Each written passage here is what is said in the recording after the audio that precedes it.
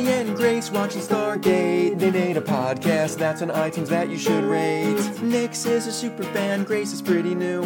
Kaylee the Thorgy will help them make it through. Bartender Nick is here to make them drinks as they reference random pop culture-y things.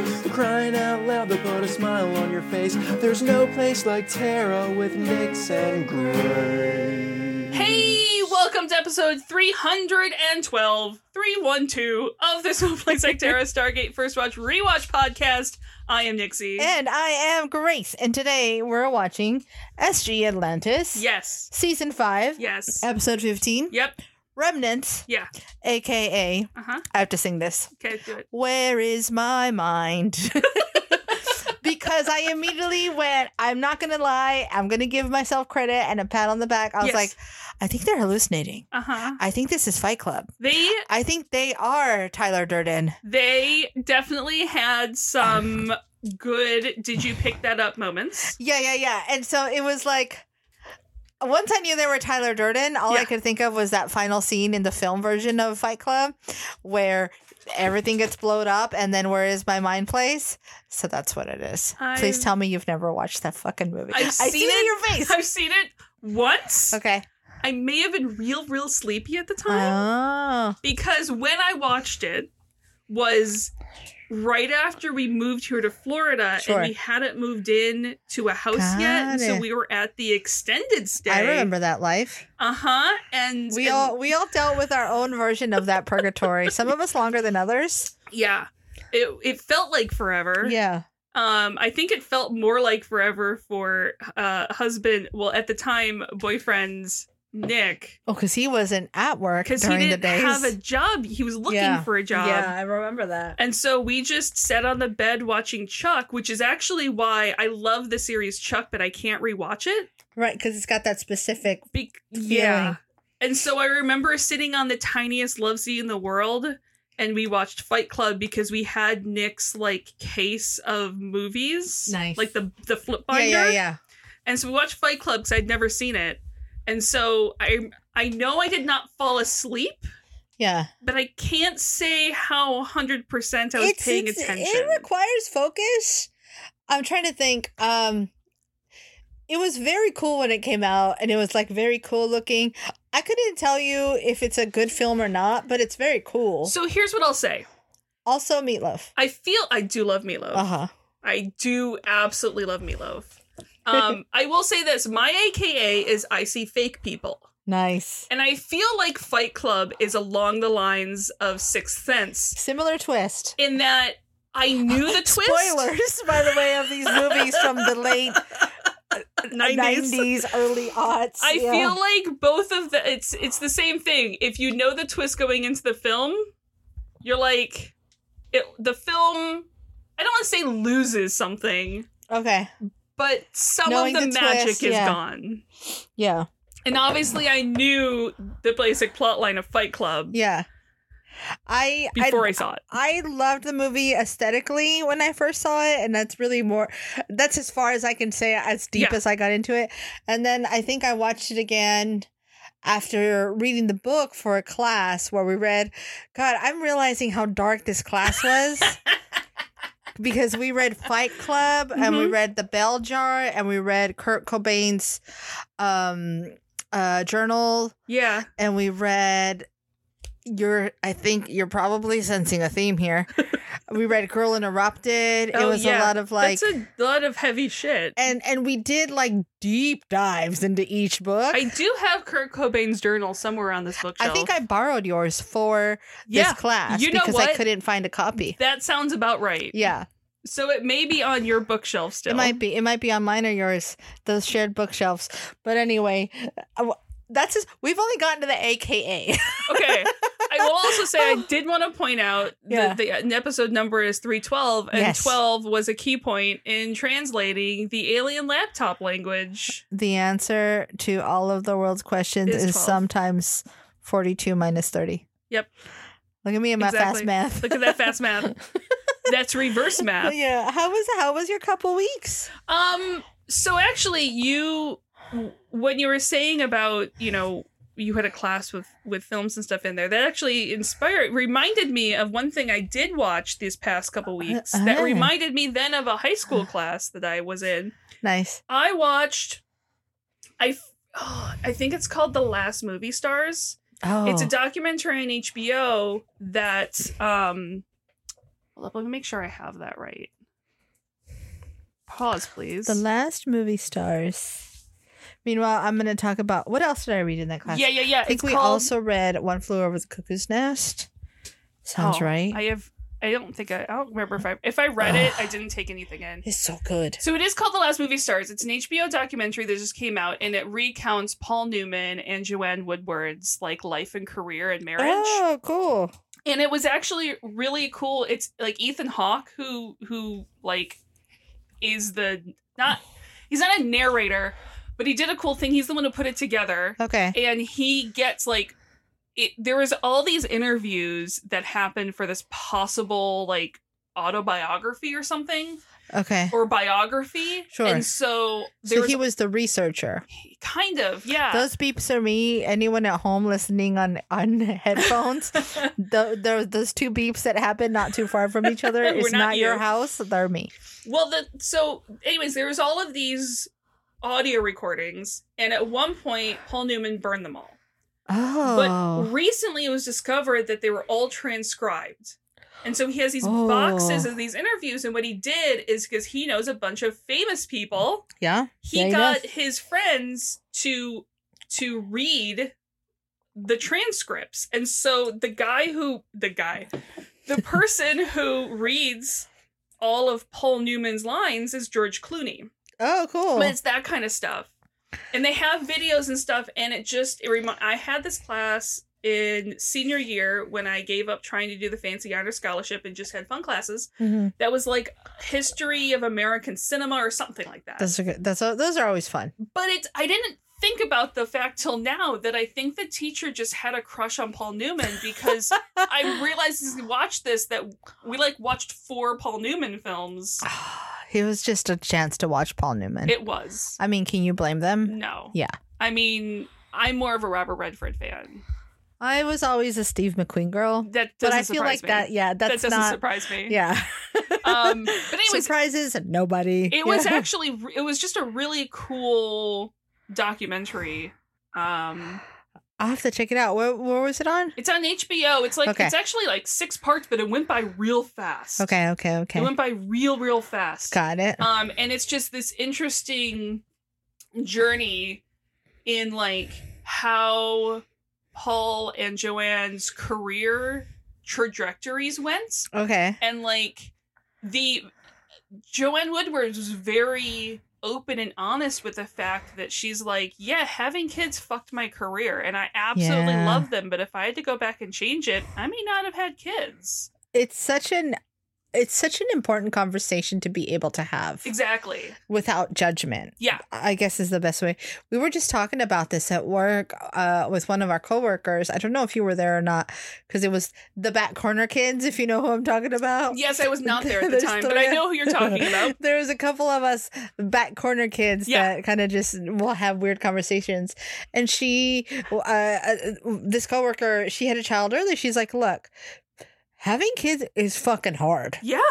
And I go back and think about it, and I'm like, I don't know how I made it out of that.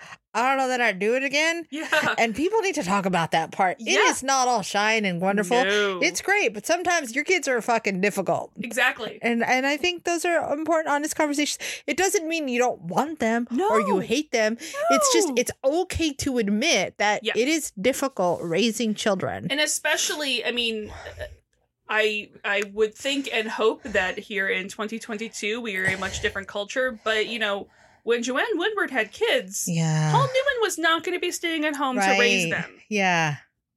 What a world. So anyways, it's a really interesting documentary. There's some great, it's interesting because they tell most of the stories through their films. Yeah.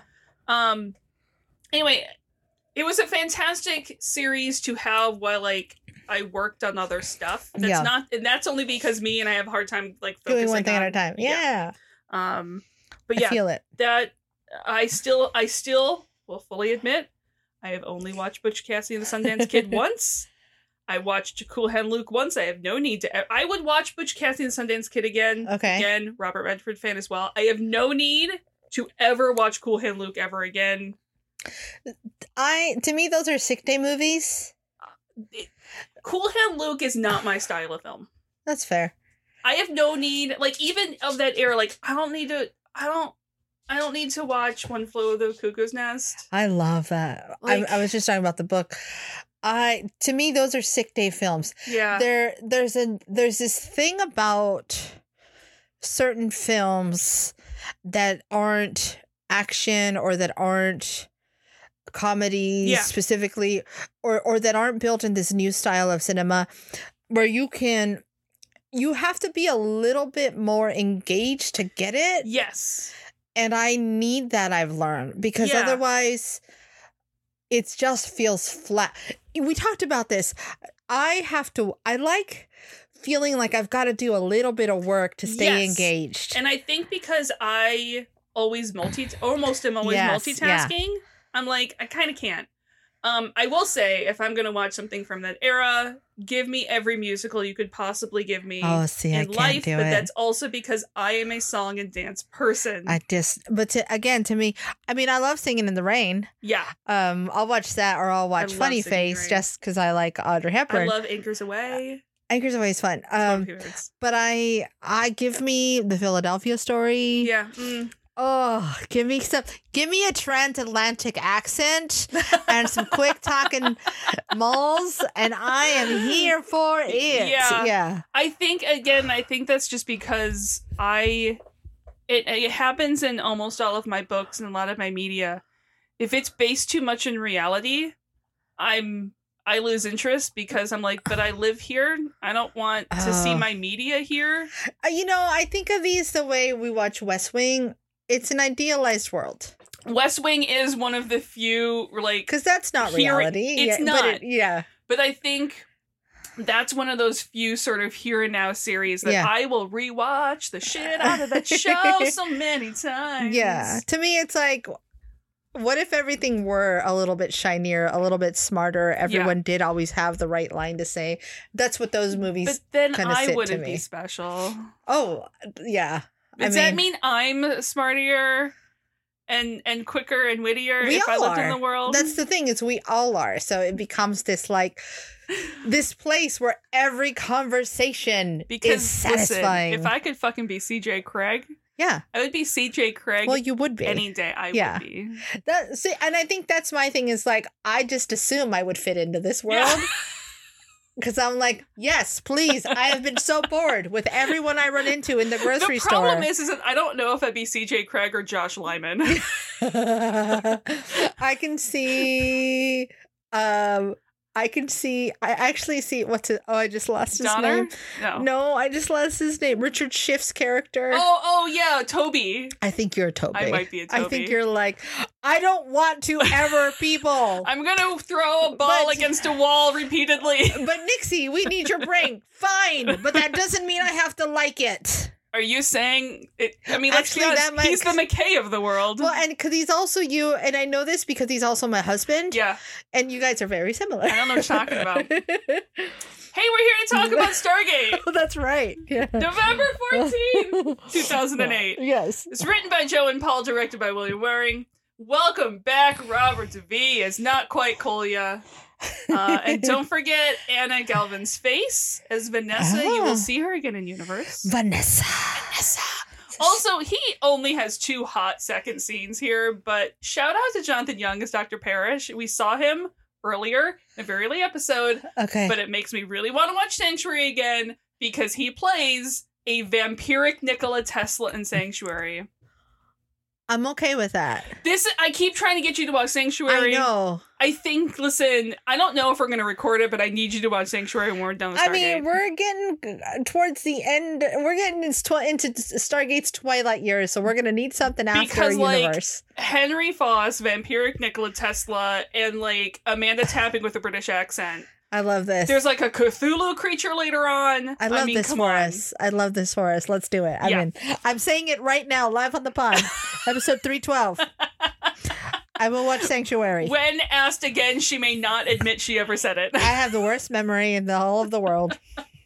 So we start on a beautiful terrace dining spot. I mean, I could love this sunset dining. Yeah. Oh my god, I would eat there every day. Yeah.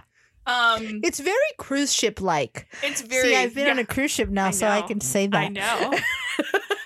It makes me also really miss like the cafeteria from the dorm rooms, and we would all like go eat together. There's a little bit of communal dining part I miss. Yeah, I think of summer camp. Because because my college career was a little bit non-standard. Yes. But summer camps, all the summer camps I went to, because I was a smarty pants kid, were at universities. Yeah. So you got the same effect. So it was just at a different age. Yeah. The two of my summer camps were at Stanford. I guess that is weird. I went to dance camp, ride a bike there every day. That's kind of cool. So McKay comes to join Taylor and Ronan for breakfast. And Taylor is recounting to the guys that she's a bit worried for Woolsey. That he's a real loner, he never takes part in social events, and always eats in his room or office. And seriously, I want the Google Calendar that is Atlantis' social calendar. I love this Taylor. This Taylor is you. I've been this Taylor, where my husband's like, do not meddle. Do not meddle. You're like, stop playing matchmaker. And I'm like, but wouldn't they be a good couple though? Wouldn't they though?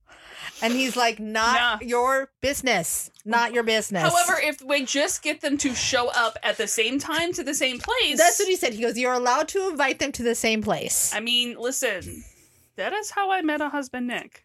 I'm telling you. That same shit. Mm-hmm. That same shit. It's like, you also cannot invite them and have them be the only two single people. It's like, oh, well, that's not fair. Well, we weren't the only two single people. Good. Okay. But we were very specifically, was not admitted to until years later. We were very specifically both invited. For each other. Yeah. Also, I am really, really sorry if on the mic you can hear Kaylee licking my leg. Yeah. She's on drugs, y'all. She loves it. I'm so sorry. Kaylee is, yeah. She's high. She's a little high. So McKay figures Woolsey's busy. It's no big deal. I mean, again, while I said there's times I miss communally eating, there's some times where eating with people is the last thing I fucking want to do. Yeah. Ronan adds that sometimes he walks by Woolsey's quarters at night and can hear him crying. I love this so much. And McKay buys it. He's like, no. No, you dumbass. Yeah.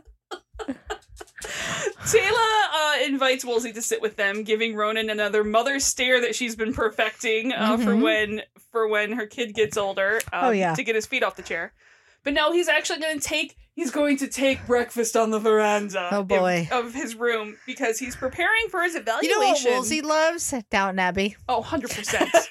Oh my god, yes. Yeah. Okay.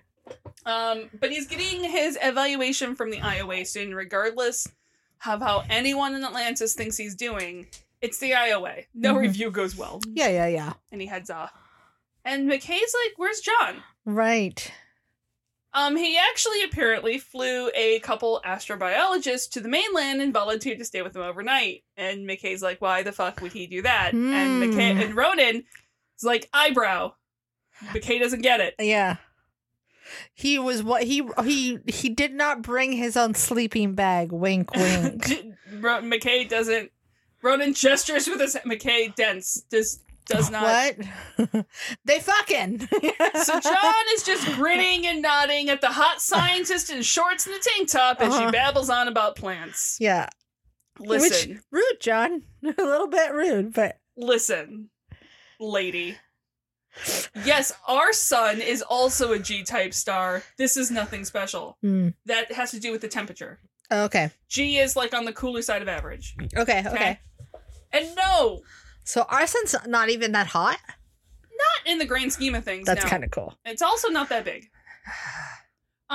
Bro, your sun's not even that hot. No. Oof. Also, no, nothing that is green is going to absorb green light. That's literally how colors happen. Opposite. It has to bounce the green to our eyeballs, or we're not going to see it. Otherwise, it would be a black plant. This lady sounds like she's trying to show off to a handsome guy with science. Yeah. And it sounds like a bad elementary school teacher. How much do you think John knows and he's just playing along? I don't... probably that basic science, yes, like, he understands I think he's like, it. you're full of shit. I've been around McKay long enough. You're kind of dumb. Also, I went to high school science classes. Biology, yeah. Yeah, like, that's... Yeah. Yikes. Also, color only exists in our brain, guys. Is my purple the same as your Listen, purple? that is a philosophical question that has literally kept me up at night. I know. Literally has kept me up at night. I love the concept. There's no way to prove it. There's no way. Absolutely not. We can agree on consistency. Yes. Doesn't mean that we're seeing the same thing. And it literally boggles my mind. Like, it legitimately has kept me up at night. Yeah. Thinking about this. That's how my brain works, Perspectives. guys. Okay. So thankfully someone calls out, "Oh my god," to save us from this torture and my saltiness.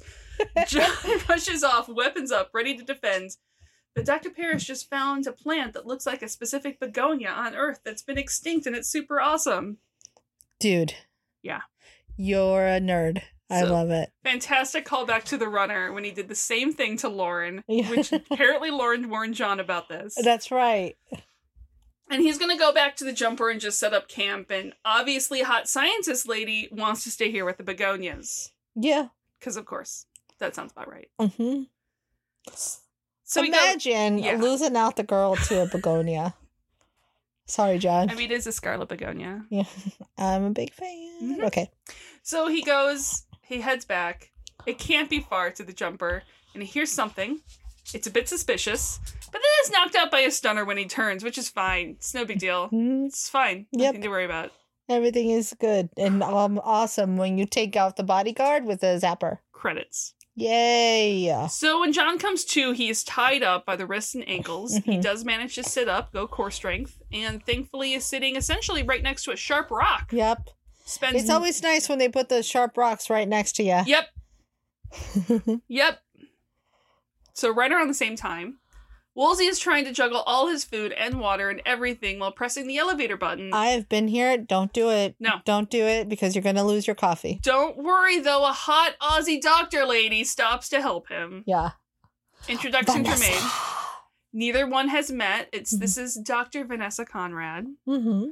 And I do like the acknowledgement that Woolsey picked one of the best rooms on Atlantis for himself.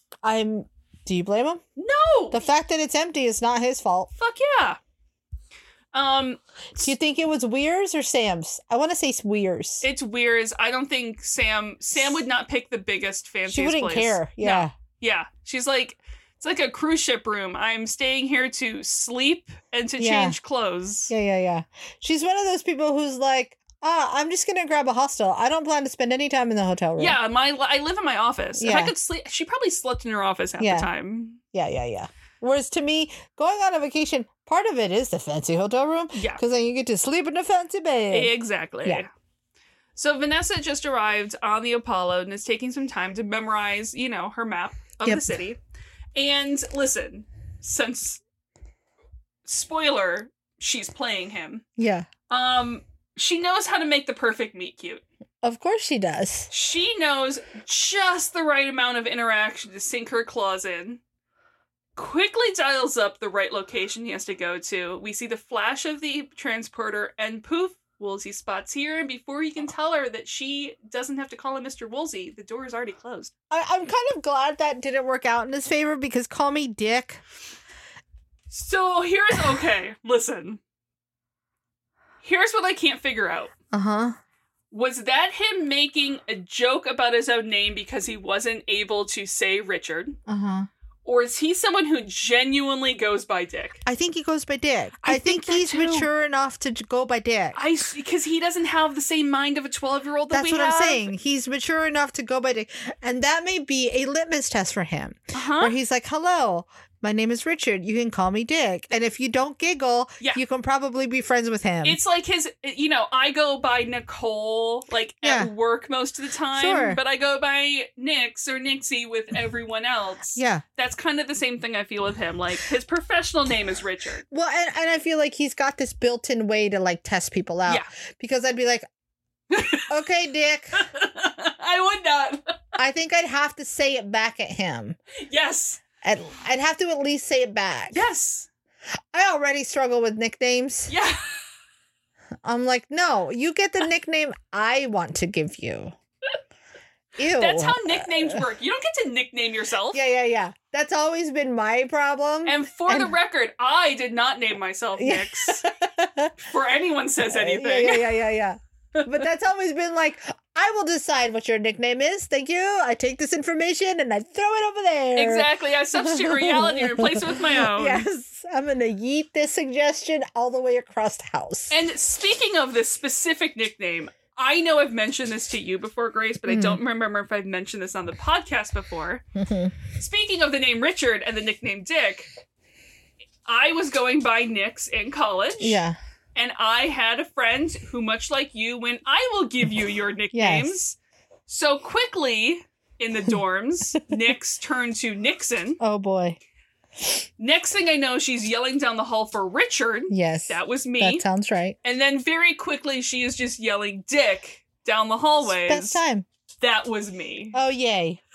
Oh, yay. Exciting. Was bad enough. You nicknamed me after Richard Nixon. Yeah, now you're just calling me Dick. Thanks. I've only had one nickname ever given to me by a sports director at an old TV station who was like the classic old-timey. Yeah. And I will never have another. The end. The end.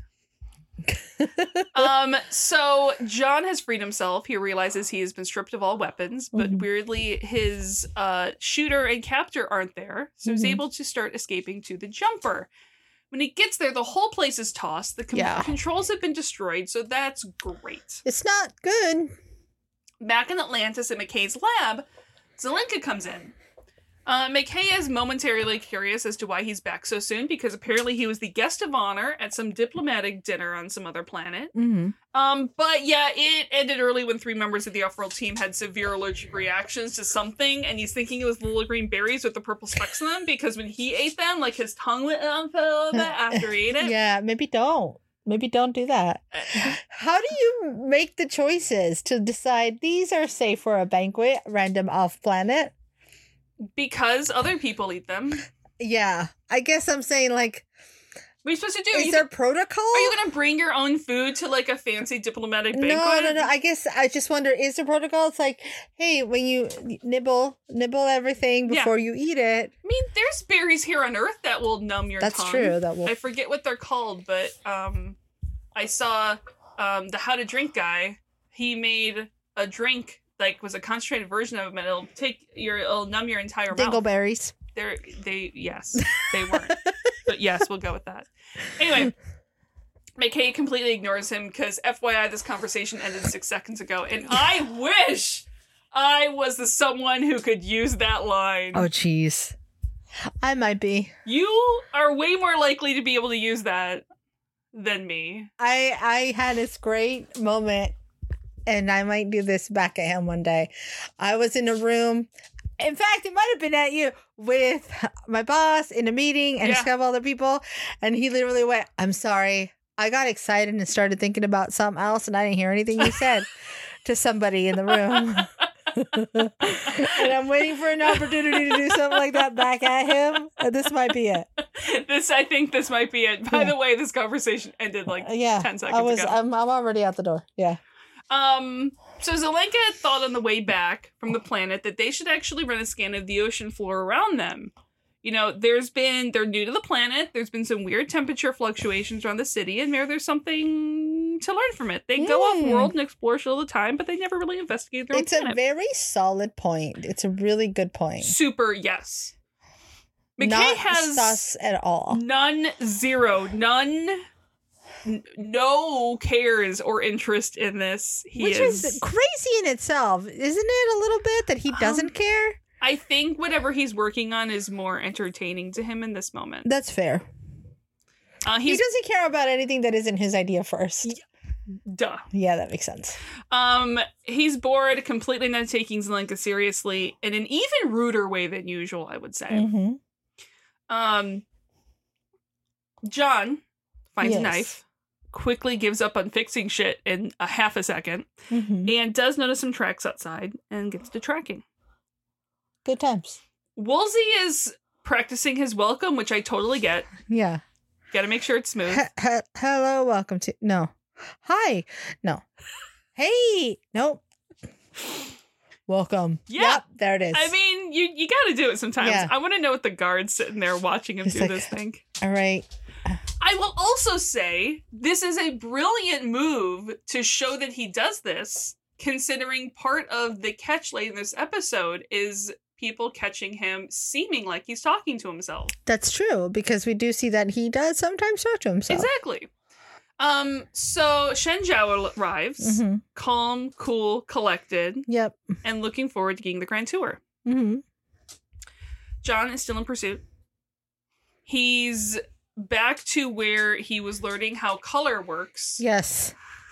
And here's something in the wood, but we cut away before we see what he sees. It's probably nothing. It's probably nothing. It's fine. In the control room, Woolsey shows Zhao around, and I apologize if I've been butchering her name. Yeah. The city nerve center, and tries to be all buddy-buddy with all the people there, asking Amelia how the kickboxing is going, and then getting Chuck's name wrong. And he tries to cover it as like, oh, right, Chet works the late shift. And they walk away. He's like, there's no fucking Chet. I appreciate that he doesn't do this to his face. Yeah. Because I appreciate Chuck in this moment. This is why sometimes I think he's your brother. Yeah. No. Because he's like, no, you're dumb, but I don't need to make you feel dumb to your face. Exactly. I just need to know that you're dumb. I just need to tell someone so else I'm going to wait dumb. till you're gone and be like, no, that was stupid. Respect. Yes. Zelenka follows McKay down the hallway. Really, it would take almost no time to reconfigure the city sensors. McKay sees Zelenka's lips moving, but hears no sound. Yeah.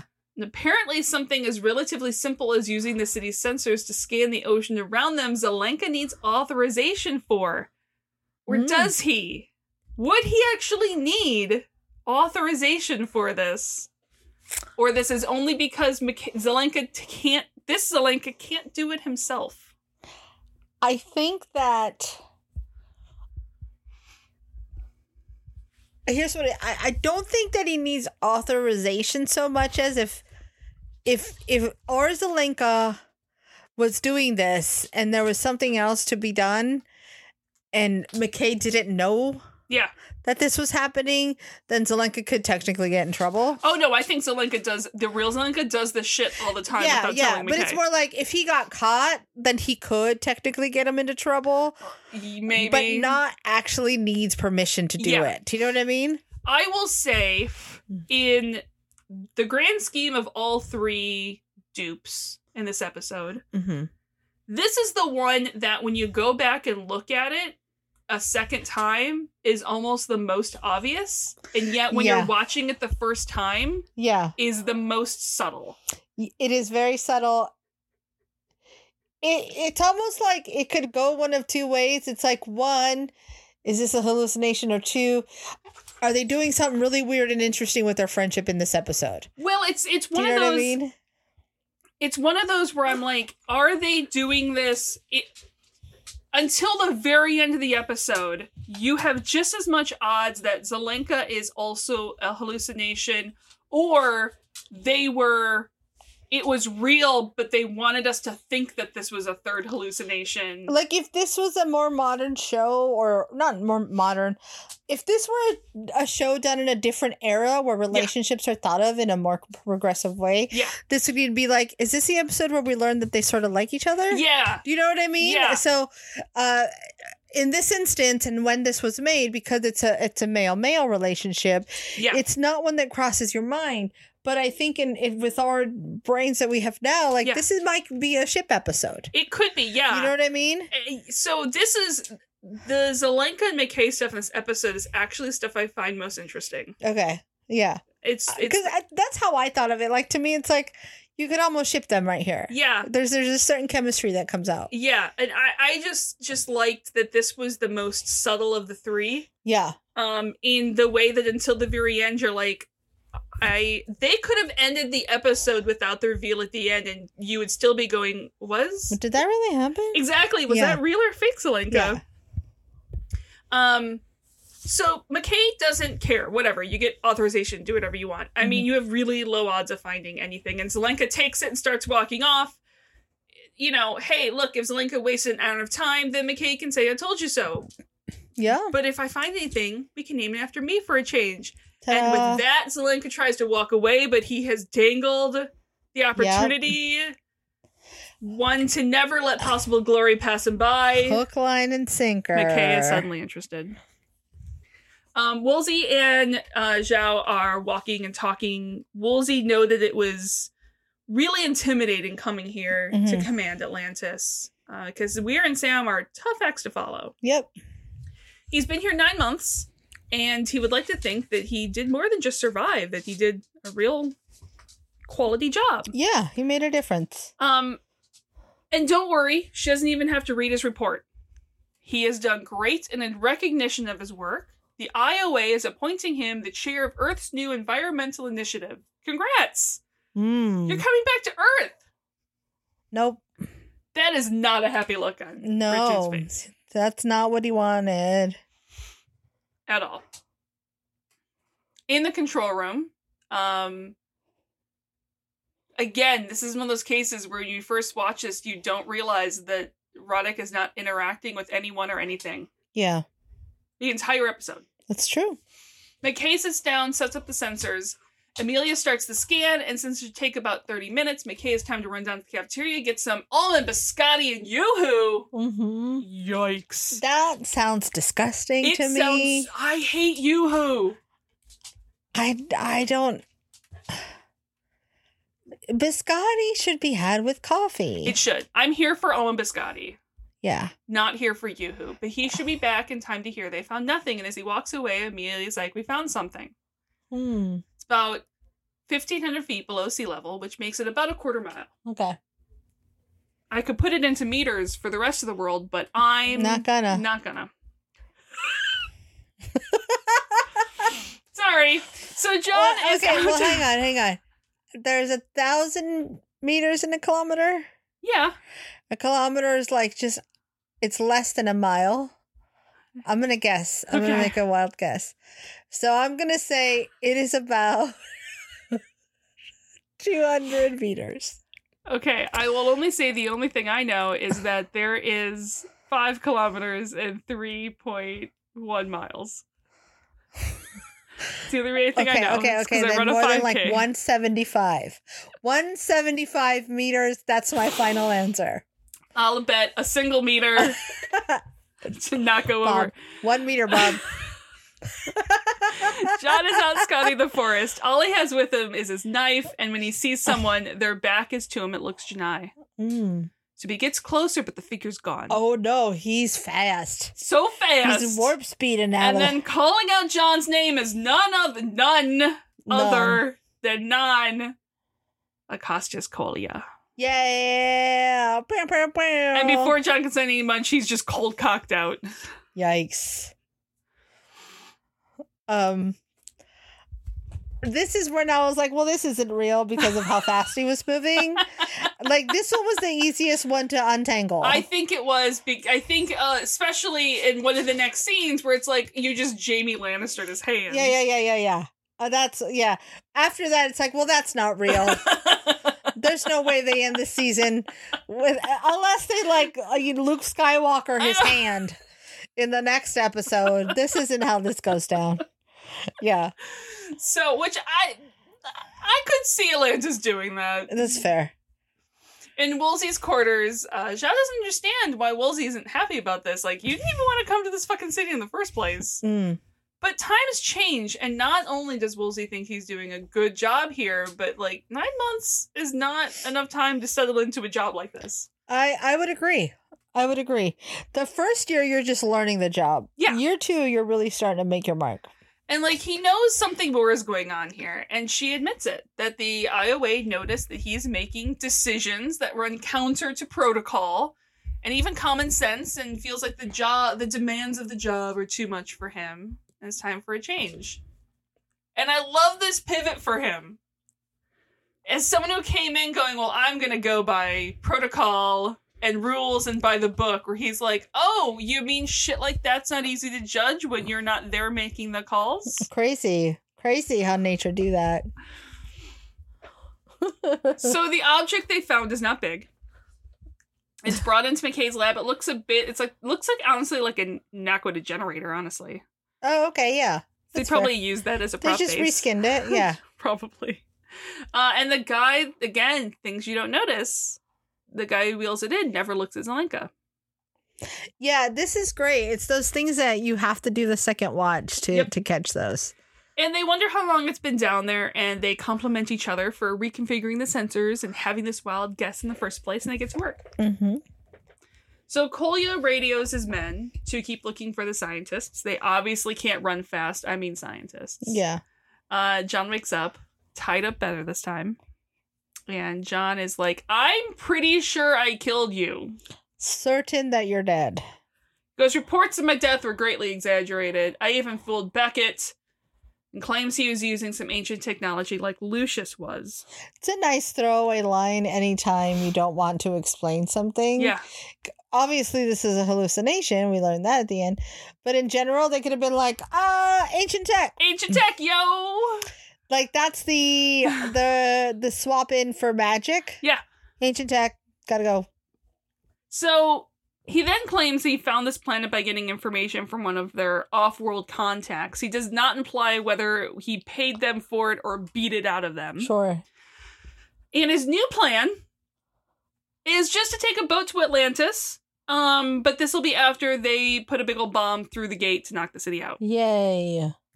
And Kolya starts trying to roll for intimidation while putting his leather gloves on, since he does need the IDC from John. Which obviously John is not here for. Mm-hmm. And Kolya figured John would need some convincing and just decks him across the face, which to me, giant sign that Kolya is not real. Because the real Kolya would know for a fact that John would never give up the IDC. Yeah. I'm trying to think of it from I forget their name, but the species mindset, right? Because they need the IDC. That's all they want, right? Ultimately? I don't think they even need the IDC. Okay. They can't get anywhere on their own.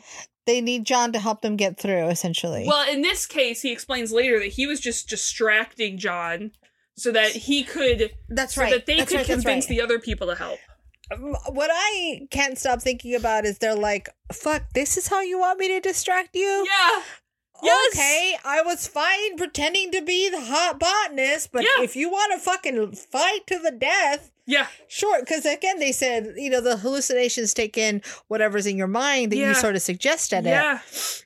So imagine imagine this is your job, right? Imagine this is Inception or some bullshit exactly. like that. And this is your job. And then, they send you in as, the hot, sexy, James Bond mom. Yeah. And then she's like, I just want you to kick my ass. I was like... All right, I guess to each their own. We'll get into that part later. Yeah. Okay. My other part is this city would fucking know it's not actually John when John's IDC comes through from off planet, but John's on the mainland. Yeah. And couldn't have come. It's fine. It's fine. It's fine. So Woolsey's holding a suit up to the mirror, which 2 parts on this.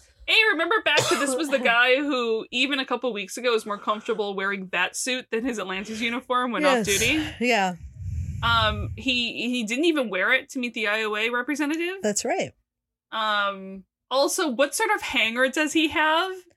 He's just holding up this suit, and it's, perfectly flat, and, that is some starch. Ancient tech. That is some fucking starch. Yeah. Someone in the Atlantis laundry room is going ham. So the door chimes. It's Vanessa. Mm-hmm.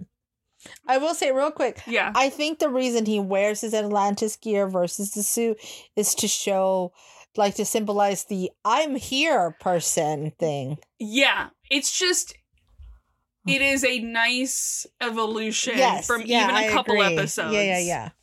So she's actually come to see if he would be interested in viewing the double feature tonight. 2 of her favorite films, Planes, Trains, and Automobiles, and Dirty Rotten Scoundrels. I love that those are his favorite films.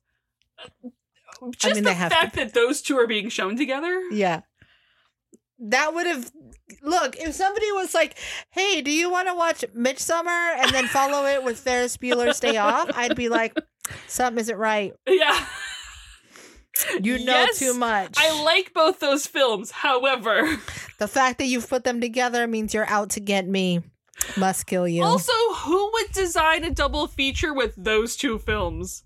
Me. Okay. Yeah. Exactly. That's what I mean. Nobody would. They're out to get me. Here's the thing. You wouldn't even do that. No, because I know I'm theming better than that. Exactly. That's what I'm saying. No one will put those 2 films together. Yeah. Because no. Yeah. No. So he admits he's in a shitty mood and does not want to go laugh. At least he knows where he is in his soul. I might do like Midsommar in terms of endearment, though, and be like, family. Yeah. Films about family and grief. Fine.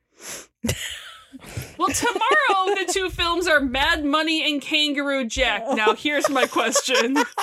Is this a joke on her part? Because that is an even worse double feature. I don't understand. And I fail to think that anyone would ever actually want to see Kangaroo Jack. There's no way Kangaroo Jack is on Atlantis. I wonder if this is Woolsey's, what's the word I'm thinking of? My brain keeps saying dark snackum. Oh, but like, yeah. His secret, secret, like, shameful vice type of thing. I know the word you're thinking of, and I can't think of it either. You know what? It's his dark snackum. It's his dark. We all have our dark snackums. Yeah, that's his dark snackum. No. Anyways, and she pokes him to talk, and he admits that he's basically being fired. And since he's not apparently that great at towing the company line, and he was told he got this job because of his merit, and he's realizing now that the only reason he got this job is they thought he was a company man who'd roll over for them. Yep. They thought he'd be easy to push over. Nope, not doing that. So she's like, well, then don't roll over. Yep. That's a choice you can make. Mm-hmm. He goes, well, the decision's already been made. And she goes, if the decision was made, they'd fire via email. They sent a person to another galaxy. Like, persons' minds can be mind changed. Yeah.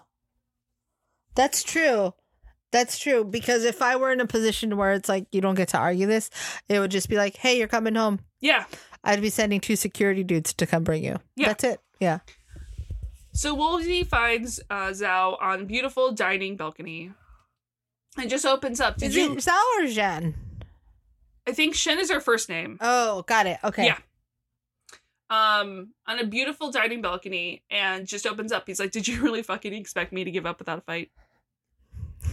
He's like, she goes, yeah. Honestly, yeah. Yeah. And Woolsey realizes that she was not specifically sent here to fire him. The IOA doesn't make the decision. Mm-hmm. She does. Monopoly Woolsey's come out to play. Oh my gosh, Monopoly Woolsey is here. He goes, look at someone in the IOA wants me gone. Yep. And is using you and the opportunity of it to make it happen. And his silence leads him to believe that he's onto something. And what she gets out of this is his job. Yeah. It's Atlantis. Whoever wanted to get rid of him promised her command of Atlantis to get rid of Woolsey. Mm-hmm. And she doesn't explicitly confirm it, but she does admit that this would all be easier if you just accept it. Probably not going to happen, though. Look, I hold all the cards. I have the high ground, Anakin. But Woolsey's definitely going to fight this. Yeah. Because his new invisible girlfriend convinced him to have a backbone. Yeah, that's all he needs. He just needs an invisible girlfriend to tell him. He just needed a little kick in the butt. Yep. On the mainland, Kolya's just punching John's head back and forth. Basically, yeah. Kolya wonders why... Again! The thing's like, really? just physically beaten. Okay, here we go. Kolya wonders why John can take more of this than any man he's ever known, and John's like, well, I was married once. Jesus, John. You masochist. Listen, this we've had a couple episodes that definitely gives you a window into John's mind, and I feel like this is an underrated episode that gives you an idea to John's mind. Yeah. There may be a reason why John doesn't have many relationships that work out. Yeah, I was just sitting here doing the that calculus meme face. I was like, oh, John's a bad catch. Yeah. John seems like a great catch, and then it's like shiny on the outside, and then you realize no, don't want this anymore. Someone has some internal shit they gotta figure out. Oh no. Okay, so Kolya tries to get to him another way. This one would sing the therapy song at John. Then he's here in this galaxy to protect his people. But you really suck at that. You have all these past failures. Is that the past failures that drive you? And he just punches them. Yeah. And he goes, look, by not giving me the IDC, you're delaying the inevitable. This is when I was certain that this was just John's mind. Yeah.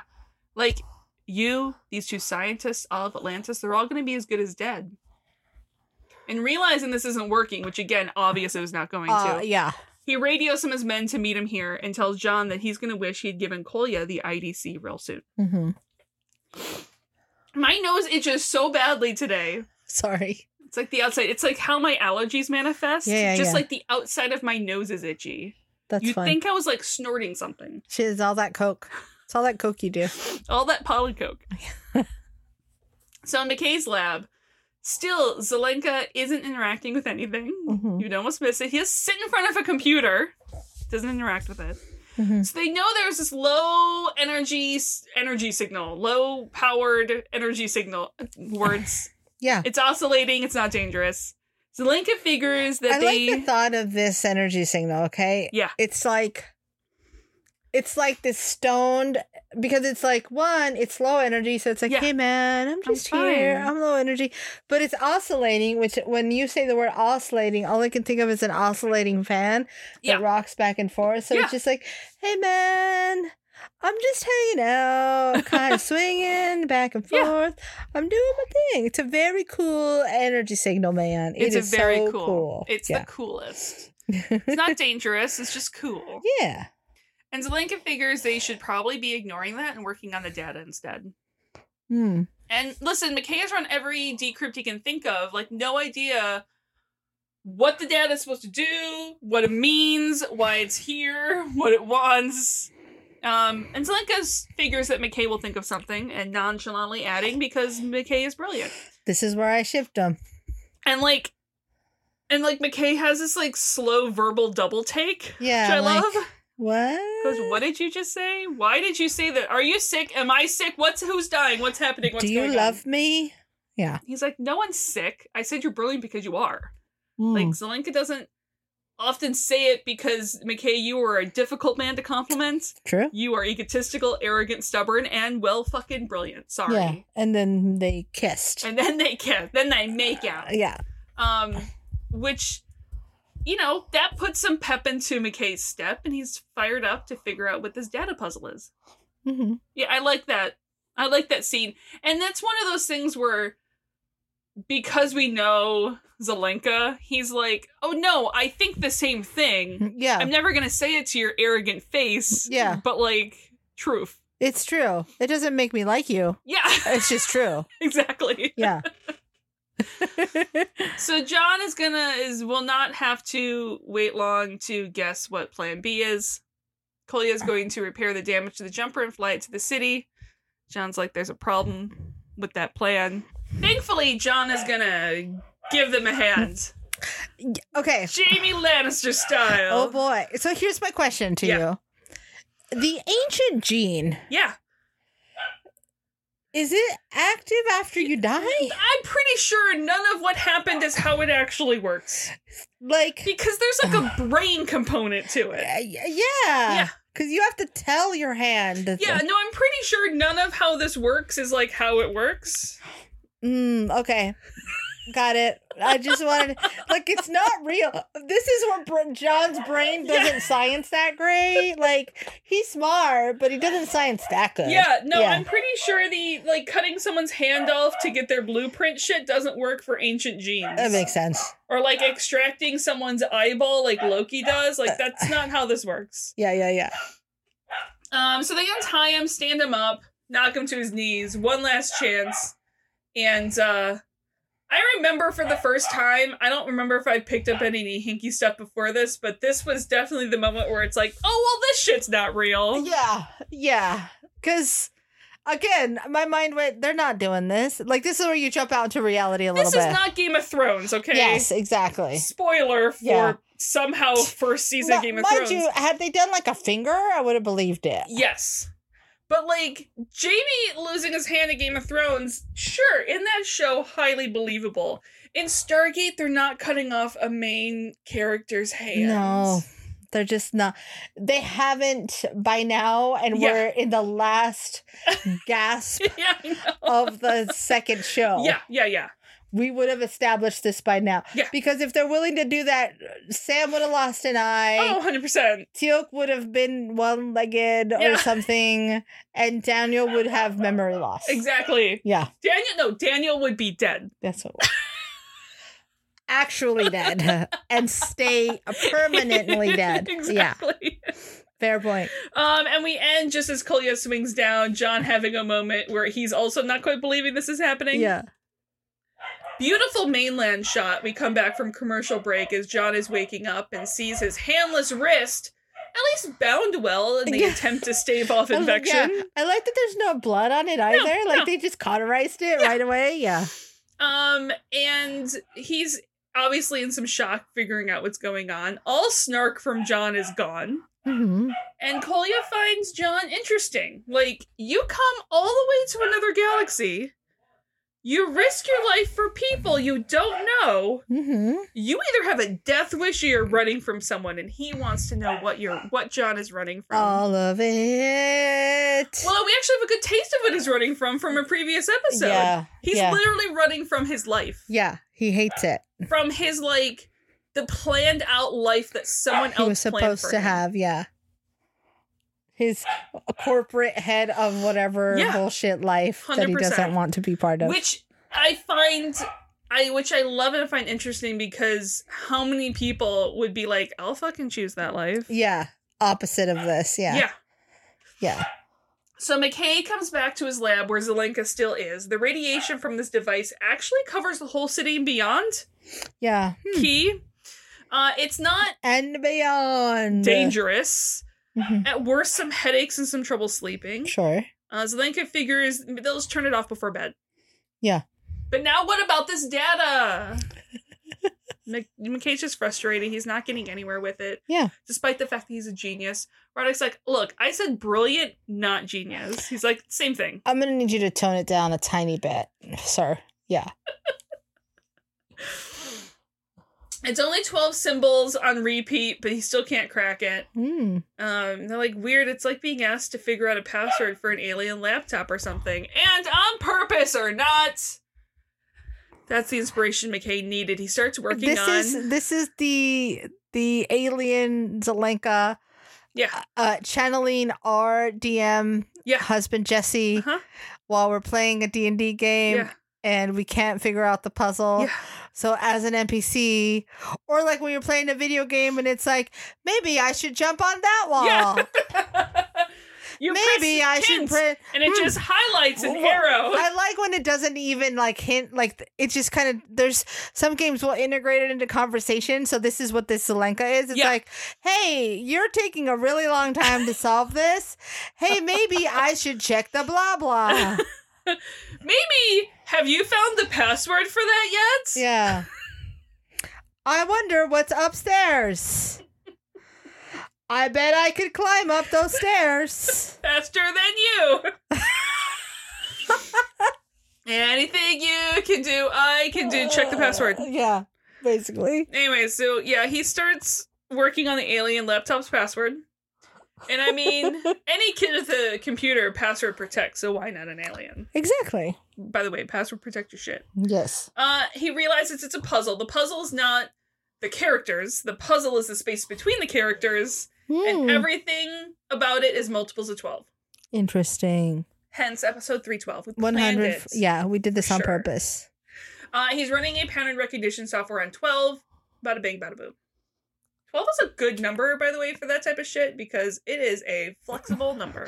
Well, because it's divisible by so many ways. Yeah. By 2s, by 3s, by 4s. Yeah. By That's 6s. a lot of ways. By 6s. Yeah. By 12s. By and 1s. by 1s. Don't ever divide anything by 0, though. No, unless you... That is not non-destructive mathing. That is not destructive mathing. Listen, you want to know how you could have defeated the replicators? 0. Just tell them to divide by 0. Mm-hmm. Ta-da! You just stop the replicators in their path. Yeah. They just go into a loop cycle. I love it. And no more replicators. Yeah, and then their brains just fizzle out. Yep. Okay. So Woolsey just happens to walk out on a balcony where Vanessa is because she poached his private spot. Yes, Grace? Yes? You look like you want to say something. You poached my private spot. Listen, we were just talking about how Richard Dick does not have the mind of a 12-year-old like we may. Not only is it 12-year-old, it's a little bit like I threw up in my mouth. If a man said to me my private spot, all of my clothes would be back on my body immediately. And extra layers. And somehow the poaching of it... My private spot. No. Don't ever say that. No. Don't ever say it. I can't think of a less sexy innuendo. What's the best is like, I don't think there was any thought of an innuendo to Woolsey. That's the worst part. I know. He just genuinely like, well, this is my sanctum sanctorum. That would have been cool. I know, but to him, that's my Woolsey. private spot. Yeah. Even my hiding spot would have been fine. My secret. It was still not great. This is very specifically where Woolsey comes to be private with his thoughts. With his area. Yeah. His mind area. He's gonna... Don't poach it. Like a weird egg. Okay, I'm done. You sure? Yeah. Okay. Well, she goes, she asked if he would mind sharing. Damn it. That was a normal line! That was a normal line! Can I tell you that, like, I didn't even think of you poached my private spot as being something. It is. And then Grace came here and then ruined the line. I existed. And then I didn't even think about the second part as being weird. And then it's all terrible.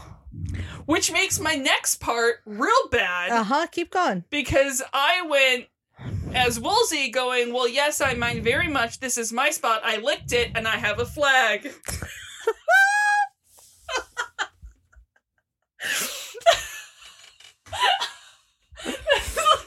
You can find us on Twitter at Terra Podcast. We'll see you next week. Because I didn't think of it as being an innuendo for anything. I just was You can email us at there's-no-place-like-Terra@gmail.com. Did you lick your private spot? Oh, no. Do you have a flag? I just went Eddie Izzard. I have a baguette. Eddie Izzard is upset right now. I understand. They're very upset. Yeah. But God. Okay. We did it. We're fine. We're gonna make it.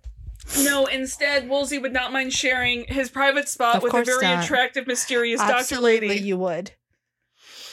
So they sit there for a moment, taking in the beauty of the city. Even that sounds dirty right now, given context of shit. Keep going. No, just keep.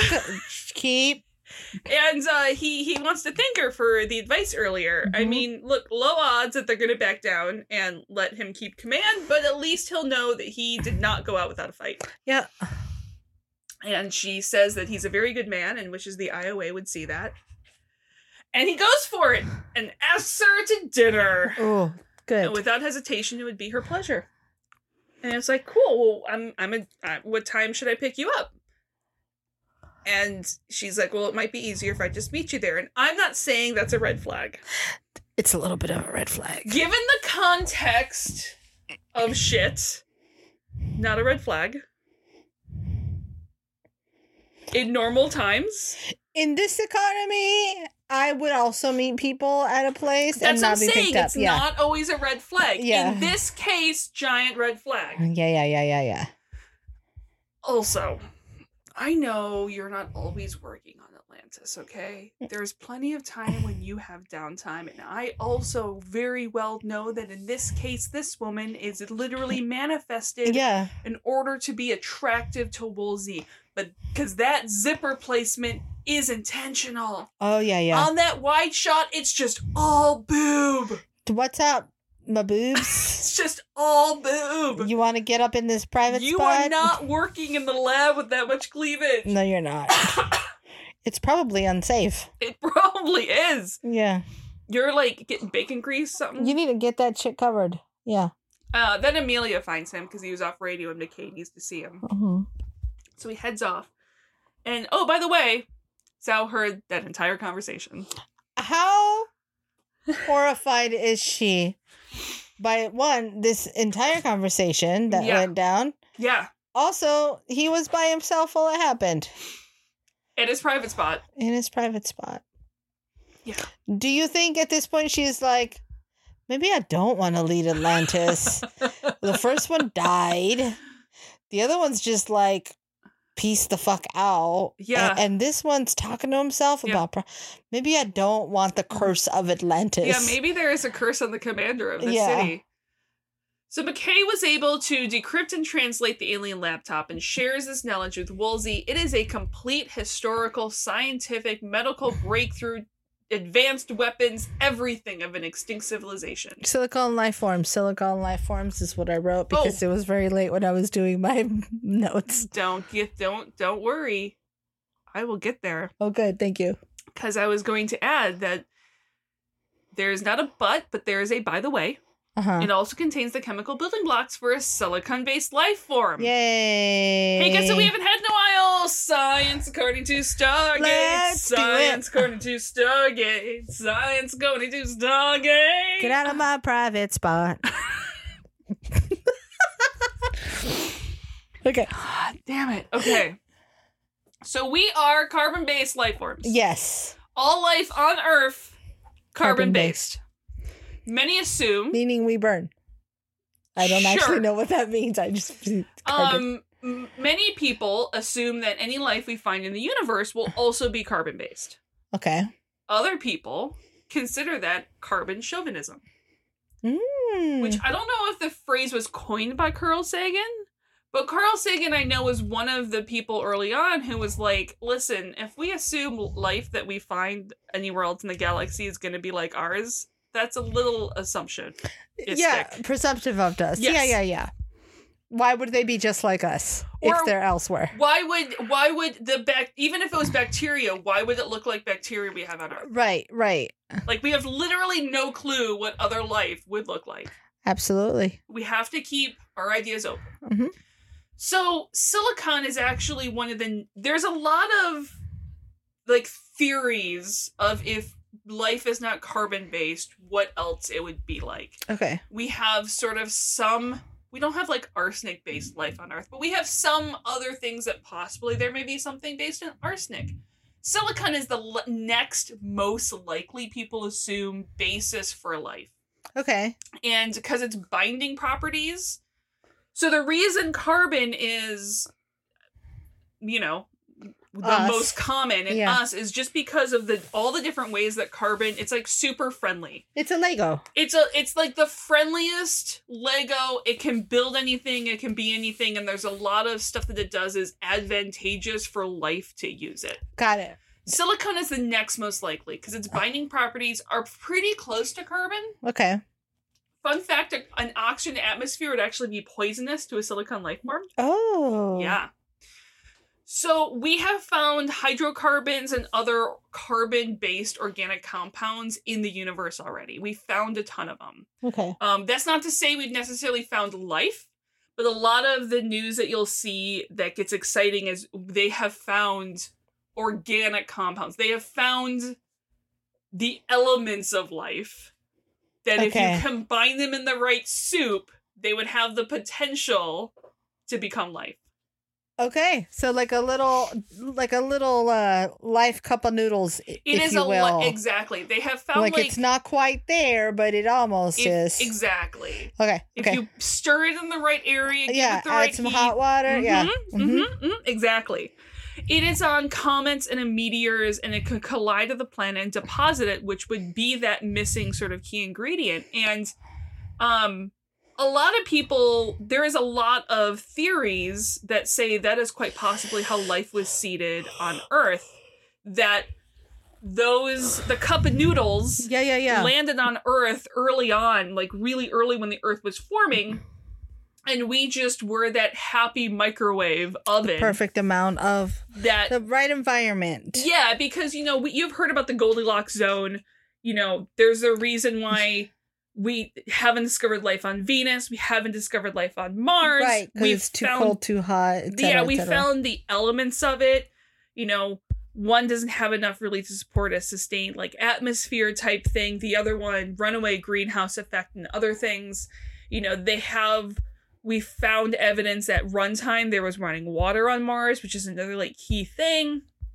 So it's another part of that Goldilocks zone, which is why it's so awesome and important when each star is going to have its own Goldilocks zone. Right. And so it's so exciting we're able to scan planets that are in another star's Goldilocks zone. So that's basically what we're looking for when we look at these other star systems. We're like, which one of your planets is prime for life? It's not only which one of your planets are primed for life, it's one of the, I think the least impressive visually for most people when we were looking at the first data and images that came back from the James Webb Telescope. Yeah. Was one of them was just a spectroscopy. I always butcher the saying it. Reading the light of spectroscope? Is that what it is? It's a spectroscope, but there's a tail end to it. It's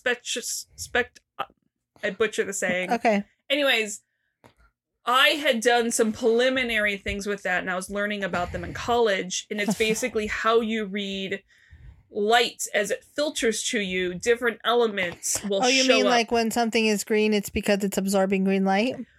Yes, but a way more complex version of that. Sorry, I just needed to make the callback. Yeah. And so they can use that, and then they can actually read the elements in an atmosphere of a planet. And it's a planet in this case that we can't actually see it. Oh. But as it sort of goes in front of the sun, of its sun, we can sort of detect that it's there, and we were able to read the atmosphere from it, and we were actually able to see that there was water vapor and things in the atmosphere. That's cool. Which is a key thing for specifically carbon-based life. It's where the far zeniths are going to go when we destroy our planet. 100%. So hydrocarbons, organic compounds, very prevalent in the universe. We haven't technically found any silicon-based compounds, but that doesn't mean they don't exist. Right. Big fucking galaxy. Carbon is the fourth most common element in the galaxy. Silicon is the eighth. Okay. Another fun fact, according to a study, and according to Wiki. Wait, what's number one? Do we know? Yeah, hydrogen. Oh, that makes sense. So, in order, hydrogen is by far, she's abundant. Oh my god, hydrogen is abundant fucking everywhere. Second is helium. Okay. Not something you think of, but helium is burned in stars. If only we could harness that, we wouldn't have such a shortage. I know. Third is oxygen, then carbon, then neon, actually, iron, nitrogen, silicone, magnesium, and sulfur. Nice. Yep. I happen to still have those. That It's from all those farts. It is from all the farts, exactly. Carbon composes around 550 billion tons of all life on Earth. Jeebus. And it is the second most common element found in our bodies after oxygen by mass. Okay. Wow. 18.5% of the mass of our bodies is carbon. Okay. I get that. Yeah. And mind you, that's not straight carbon. Carbon can be turned into all sorts of things. That's just basic. Where it starts. If you broke you down into base elements. If you got down to the basic Lego. Yes. There's this many double head Legos. Yes. Yeah. Exactly. And the most famous silicon-based life form in all of fiction, as far as I'm concerned, is the Horta from the original series episode Devil in the Dark. Where it's an episode, you would actually love this episode. Original Star Trek? Yep. Okay. It's a we know I'm not the biggest fan of the original series, but it's one of my favorite episodes, and I think you'd really like it because it is all about communication. Which some of the best Star Trek episodes are. But they think that there is essentially this monster down in the mines that is attacking miners. I think it's miners and stuff like this. And spoilers, what it ends up being is a silicon-based life form that doesn't know how to communicate in any other way, and it's actually like protecting its young, essentially. Oh, yeah, you made the mama mad. You made mama mad. I don't blame her. It's a mama Horta. I would like that. So, this device is designed to be a Genesis probe, also Star Trek reference. It's going to seed life on another planet. And eventually, if that life evolves into a sentient race, eventually they would benefit from all of this knowledge left by their extinct ancestors. Right. So McKay figures this planet was not its destination. Again, there's oxygen here. Yeah. Poison. But with some Daedalus's help, we could get it to its final destination because this planet is pretty firmly carbon-based. The catch is, if they copy the data, they will ruin the biological samples. So they can't get knowledge from it, but also save them. Yeah. Oof. So either way, they have two choices. They either take the data or they send the carrier on its way. They cannot do both. This is my favorite kind of Star Trek episode. Yeah. And again, this is one hypothesis of how life got started on Earth. It was essentially a natural probe that the ingredients were dumped here on Earth by a comet or a meteor or something. There are some really cool Star Trek episodes too that kind of there's one that's in Next Gen and I can't remember the name of the episode, but it's essentially they find a treasure map in the DNA of sentient species across the galaxy. Jeez. And they work together to solve this puzzle. And they end up discovering that much like this, there was an ancient extinct race that as they were dying, seeded the galaxy, which is why, specifically in the Star Trek universe, all the species are humanoid, 2 arms, 2 legs, because they all originated from the same original ancestor species. I love this is going to get real deep for a second, so I'm going to pull myself back before I explode my own brain. But I used to, I think husband Jesse and I talk about this a lot on how what a miracle it can be to make a film. Oh yeah. Like the fucking everything needs to fall into place and everybody has to work really hard for this to maybe possibly be a film. Yeah. And that doesn't even mean a good film. That's just a film. A film, right? So if you take this concept back into wider and wider scope, the fact that we exist is a similar type of happiest of accidents. Yeah. Of everything trying really hard, but this may not possibly be. I talked about the Drake equation. Yeah. That's what it is. It's a Drake equation. It's fucked if you think about it too long. Like, the smallest change could have made it not be. And so the Drake equation just goes on about how rare it possibly is in the galaxy to have even life at a microbial basis, let alone plant life, let alone, basic animals or ocean animals, let alone land animals.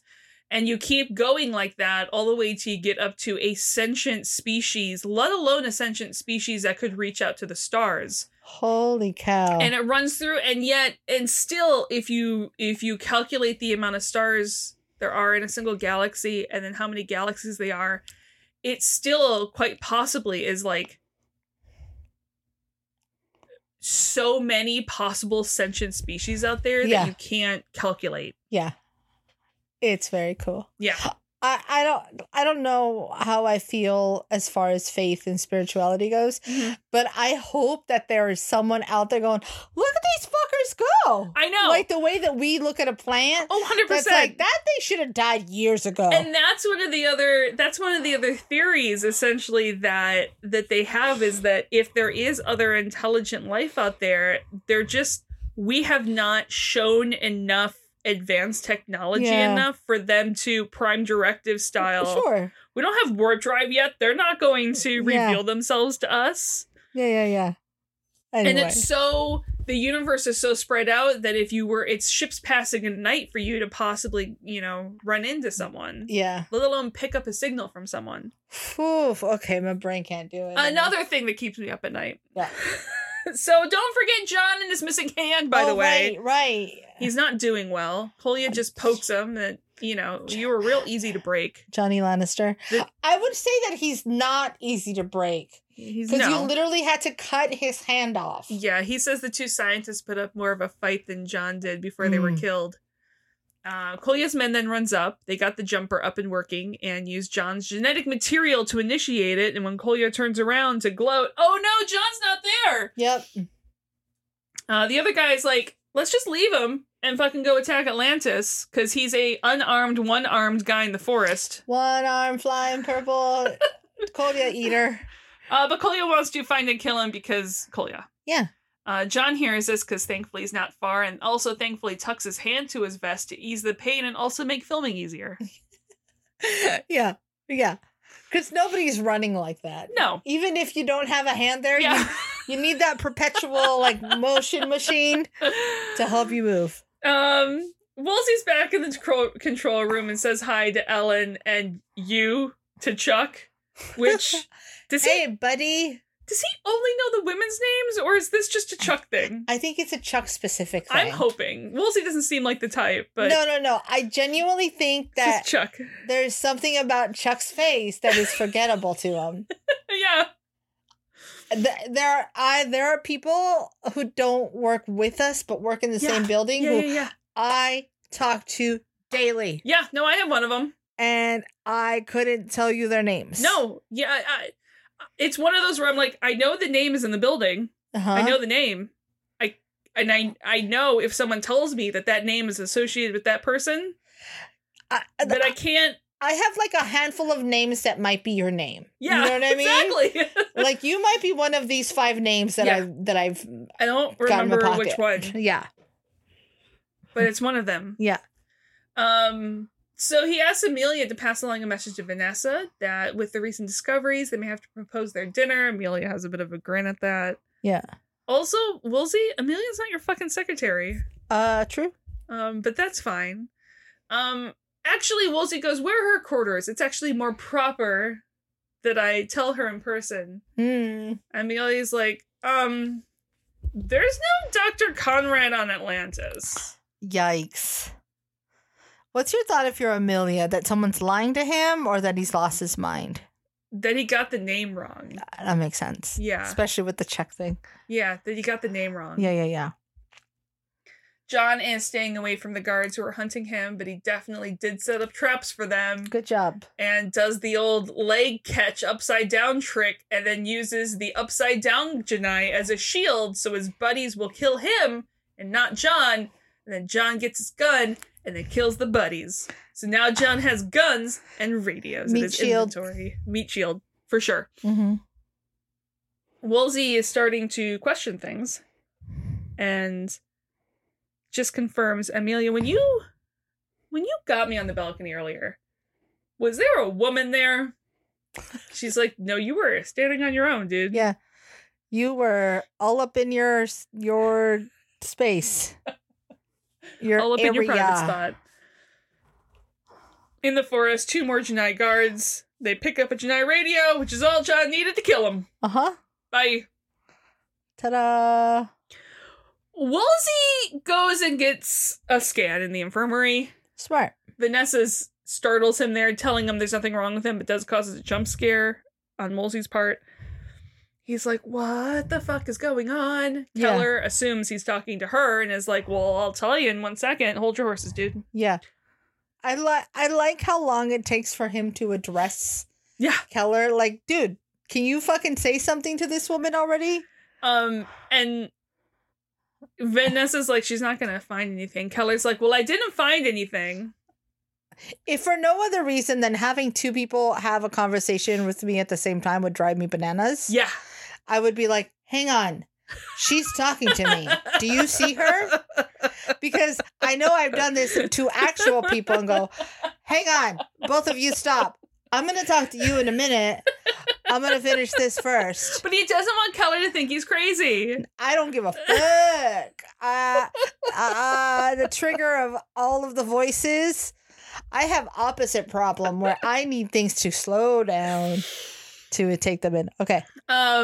So Woolsey wants to know what's going on. Why isn't your name in the database? And why couldn't anybody see you earlier? And Keller's like, my name is in the database. Oh my God, Keller, shut your face. And Medor's, wait. Like, did Amelia, if she has medical concerns, did she try to stop by? Like, what's going on? And Vanessa just saves Woolsey here. Look, only you can see me, dude. Only you can see me. She can't see me. Yeah. Only me. You're looking real crazy right now. Yeah, shut your mouth. Keller, still clueless because she has no reason to believe anything's going on. She's like, I just want to make sure this is understood that Amelia doesn't think that I turned her away. Oh my God, Keller, this is not about you. Okay, bye. Well, he's like, yeah, nope, I'll tell her she's fine. We're fine. I'm going to talk to Amelia. Symptoms. Yes, I'm tired. Yes, you could say there are visual symptoms. I love the pan over to Vanessa and back. That's a symptom for sure. An occasional buzzing. Yeah, definitely hearing things. As Vanessa's like, we need to talk. Keller actually figures it's just the IOA review. It's the stress of it. Anxiety can manifest in weird ways. He's like, yep, that must be it. I'm clearly, please give me meds. I will sleep it off. Everything is fine. I like how pill happy Keller is. Oh, yeah. Like, every chance she gets, she's like, just take some sleeping pills. She might have a problem. Like, Judy, I think it's time to get off the Seconal. I would like to think that this is like, here, we're just going to start this. If it continues, we're going to move on to something non-pill form. But here's some sleeping pills. Although we do know Keller already has a history with really liking sleeping pills. I'm telling you, yeah. Vanessa tries to warn him not to take those, but he just walks away, trying to hide how badly he's freaking out right now. And McKay's labs, like, sort of stilts his way on in there. Didn't want to disrupt McKay. He was very deep in thought, and McKay's like, deep in thought is what keeps me sharp and sleepless. Uh-huh. Hi. That sounds like somebody I know. I'm in a picture here. Yeah. So he's still looking at the radiation from the device, which, like, again, is like, maybe ignore that part and focus on the data. Yeah. But McKay is just killing time until he gets the green light from Woolsey to start the data retrieval. He's pretty sure he's going to, the chronicled advancements of an alien race is huge. Which it is. Yep. And, as he's reading he's watching these readings from the radiation, McKay notices that the frequency readings change. And McKay realizes he has seen this before. And it's a problem. Dun, dun, dun. Jon has a new distraction he's trying. He dressed one of the dead people in his jacket and vest, and when the guy shoots the dead person, Jon just comes up and throws a dagger at him. I just like the fucking thought of him one-handed dressing a dead body. I have a hard enough time putting a harness on my dog with 2 hands and like an alive body of a little dog versus a floppy a full-grown adult body and one hand. Yeah. That's all. Again, this is all in John's head. Yeah. He probably just blinked and it was done. Ta-da. And didn't question it. Yep. Also, thankfully, they cut off his left hand and not his right hand. Yeah. So he can still throw daggers. I have a hunch he can still throw knives with his left hand. It's just not quite as accurate. Yeah, I believe that. In Woolsey's room, Vanessa's already there, apologizing for making him doubt his sanity, and quickly explains what she is. A physical manifestation of his subconscious romantic and sexual ideas, which that is a line. Oof. I am with Woolsey in that when someone says that to you, there are no words to give. No. Okay. How do you react to that? You're just like, elaborate, to quote CR. Yeah. Yeah. And yes, he really is seeing her. Sorry for the confusion, but the survival of an entire civilization is at stake, she says. Because yes, bingo, this has to do with the alien laptop. By the way, great timing for Zhao to knock on the door. Yeah, let's do that. Let's make this even more complicated and awkward. She comes in. Keller probably called her in there and was like, hey, I don't know why he's so mad at me. Can you go check? She can't see Vanessa, and covers the fact that he covers the fact that now twice Zhao has seen or heard Woolsey talking to someone as him just, listen, I'm practicing prep talks, I'm verbalizing my thoughts, I'm putting things in perspective. I talk to myself. This is how I think. She's like, look, the casual observer would think that's fucking weird. You know what? You can go fuck off. And that's why I'm like, fuck off, lady. You're trying to say that you don't sometimes talk to yourself? Come on. Yeah. You're far too straight-laced for Atlantis. Go away, bye. I talk to myself all the fucking time. You know what? Sometimes people can hear me. Yeah. It happens. Fair. I think I do a good job of keeping it in my head, but it's very possible that I just work with a lot of polite people. The dog has heard me just yell to the ether. Like, the dog has to be so confused at me. That's fair. So, Zhao was briefed on the alien laptop. And this is always a fun thing. Robert Picardo is fantastic at this in this scene. It's a 3-person scene, but one person doesn't know one exists. Yes. And again, this is the type of stuff that Robert Picardo is great at anyway. He's this double conversation and this playing to the two sides of the room. Yeah. So Zhao doesn't understand why Woolsey hasn't already given the go-ahead to retrieve the data, because to her, this is critical information. It's an opportunity he's throwing away. It's a dead race.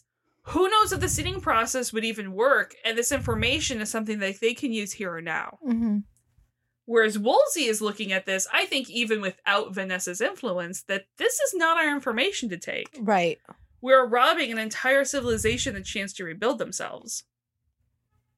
And I was like, well, wow, I really thought you'd also see this personally as a chance to show the IOA that you can play ball and follow procedure and save your job. Because otherwise, you're just handing me your job in a silver platter. Yikes. And like, really? There's fucking procedure about how if you find an alien Genesis device that holds a civilization worth of data? She's kind of full of shit. She's throwing everything she can on the table. Yeah. I will say also credit to the other actors for not responding to the other person there. Yes. Like, I wonder how many takes were like, cut. You looked at her. Cut. Stop looking at her. She's not there. Do you know what I mean? Like, well, one of them can look at the other. That's what I mean. Yeah. Like, that's fair. But the whole, just the idea of like, if someone's talking, your natural inclination, I know, is just to go towards it. Yeah. Anyway. No. So Kolya is creeping. John playing shoots hide him and seek. from hide and seek. John seeks him and shoots him from a clearing. As John runs up, Kolya's gone and then tackles him from behind. Ta-da! Sort of a cool moment where the camera tumbles with him. Yeah. And John is thrown over a cliff face, dangling over a devastating fall to water below. Yikes. By just one vine. And Kolya just stands above there while he struggles to keep hold. This is fine. It's fine. At the same time, Woolsey's like, how fucking dare you threaten me? Yeah. She's like, it's not a threat, it's a fact. Ooh. No. Well, Vanessa's like, hey, let me tell you how great my race is. Don't kill us. To add more chaos, that's when McKay just barges into his boss's room. That they have to get rid of the device now. It's giving off energy signatures really close to something they encountered before that induces mass hallucinations. If you remember the time when John saw his buddy in the plane or in the helicopter and Carson mistreating someone, so he died. Yep. Yeah. Vanessa's like, or it could just be a way of communicating between two very different species that don't have a common language. Crazy. Zhao is obviously like, well, clearly let's steal the data and then destroy it.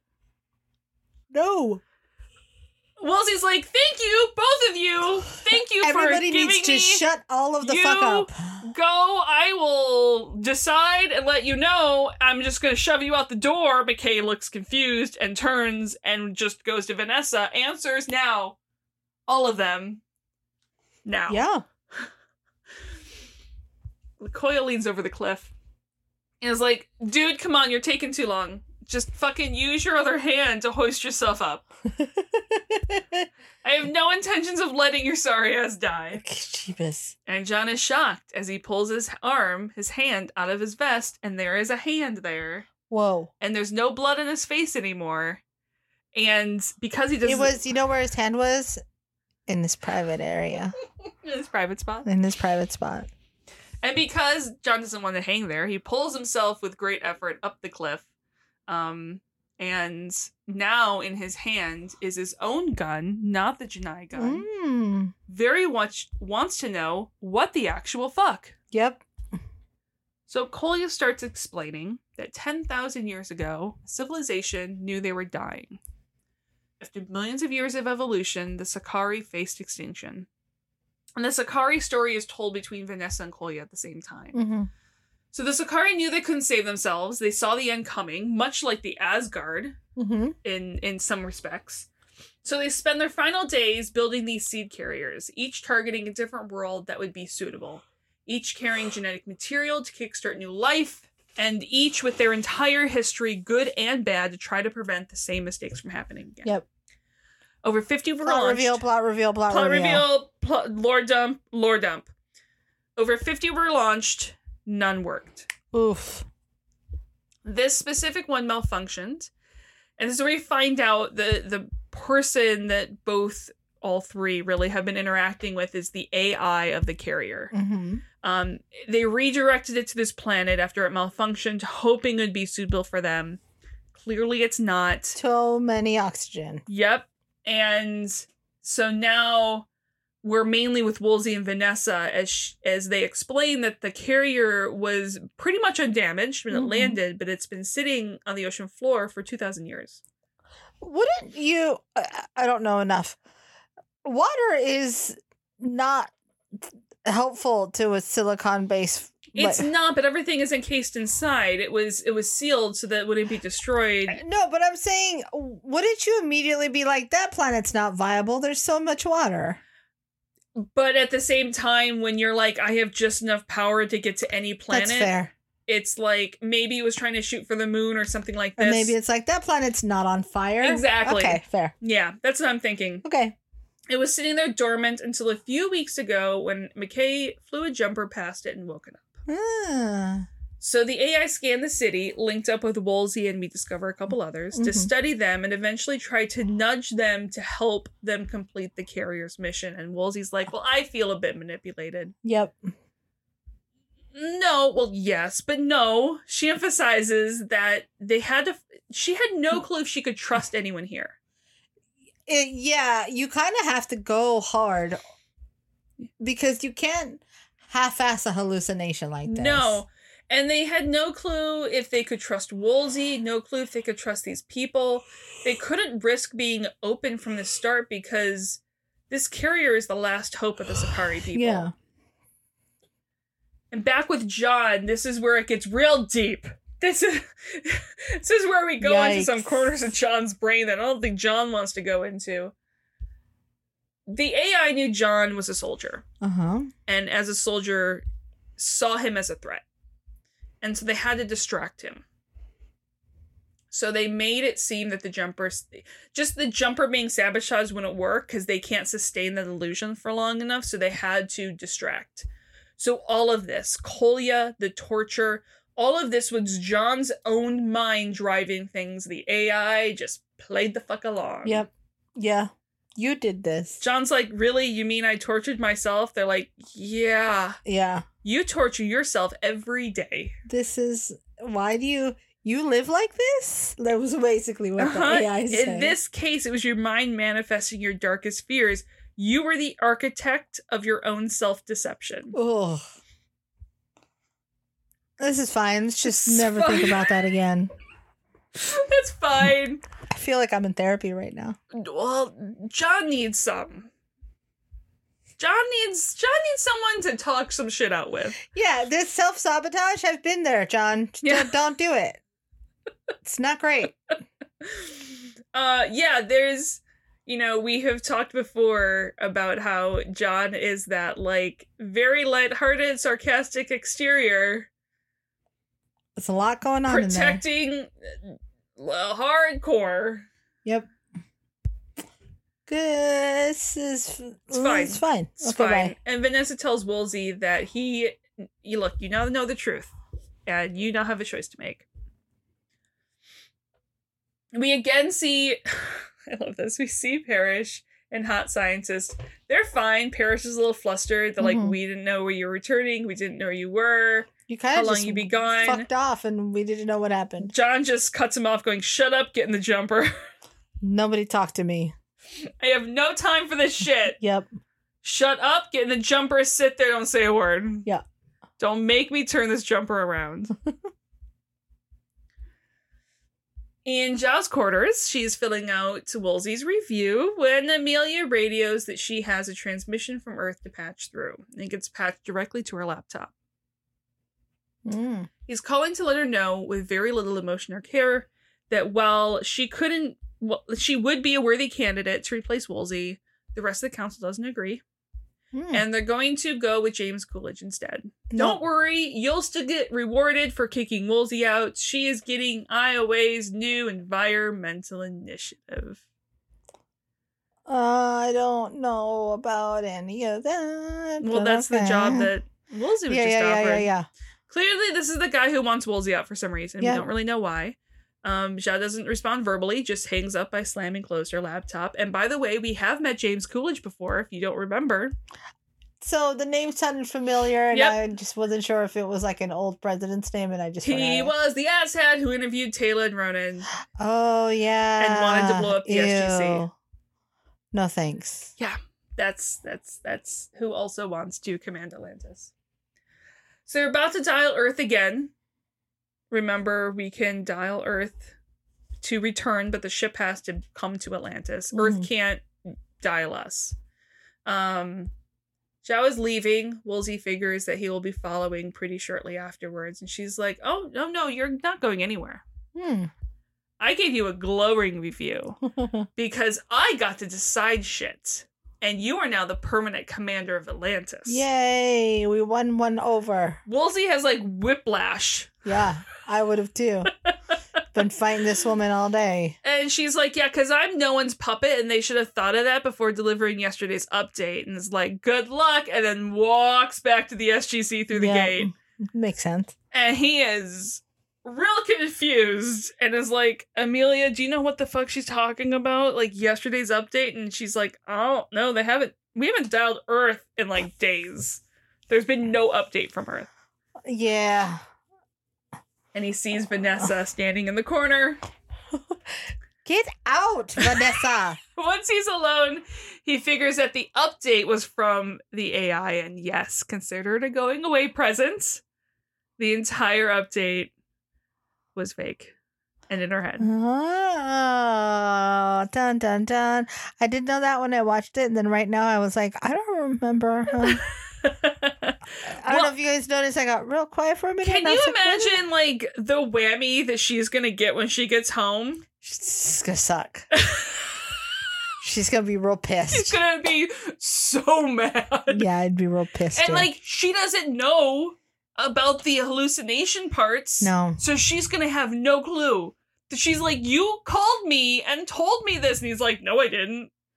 So is she just going to sit there and think that the other guy's lying to her face? Basically, because she's made the choice that Woolsey is better than this other guy. Yeah. So that's not going to be where her anger will be. But she's going to fucking be pissed.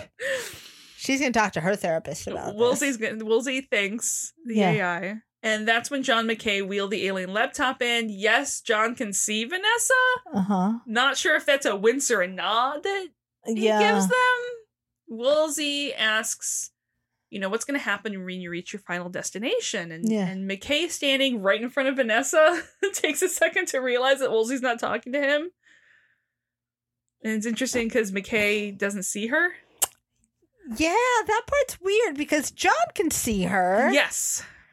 Interesting. So they start the process. They're going to start the process to kickstart life and then go to sleep until the civilization needs them again. Yeah. It's nap time now. McKay is clearly feeling left out. He's the only one here that can see the Vanessa. And, like, interesting also, like, that they're appearing as Vanessa to John, not as Kolya. Well, I think he had this opportunity, like, Kolya went, hey, the gig is up, there's the ruse, this is what it was.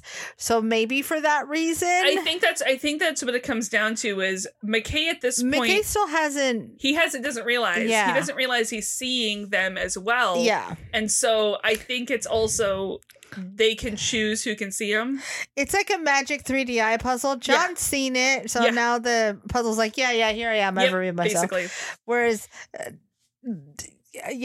Rodney hasn't figured it out yet. He does apologize to John for real sorry I tortured you and shit. I mean, that was you, but still sorry. But also you did it to yourself because that's who you are. So they're going to beam up the alien laptop on the Apollo and take it to its target planet. And McKay, again, just look, I don't want to sound bitter or anything, but like I put a lot of time and work into making sure that this thing can still do its job. And I just want a little FaceTime with the alien AI is all.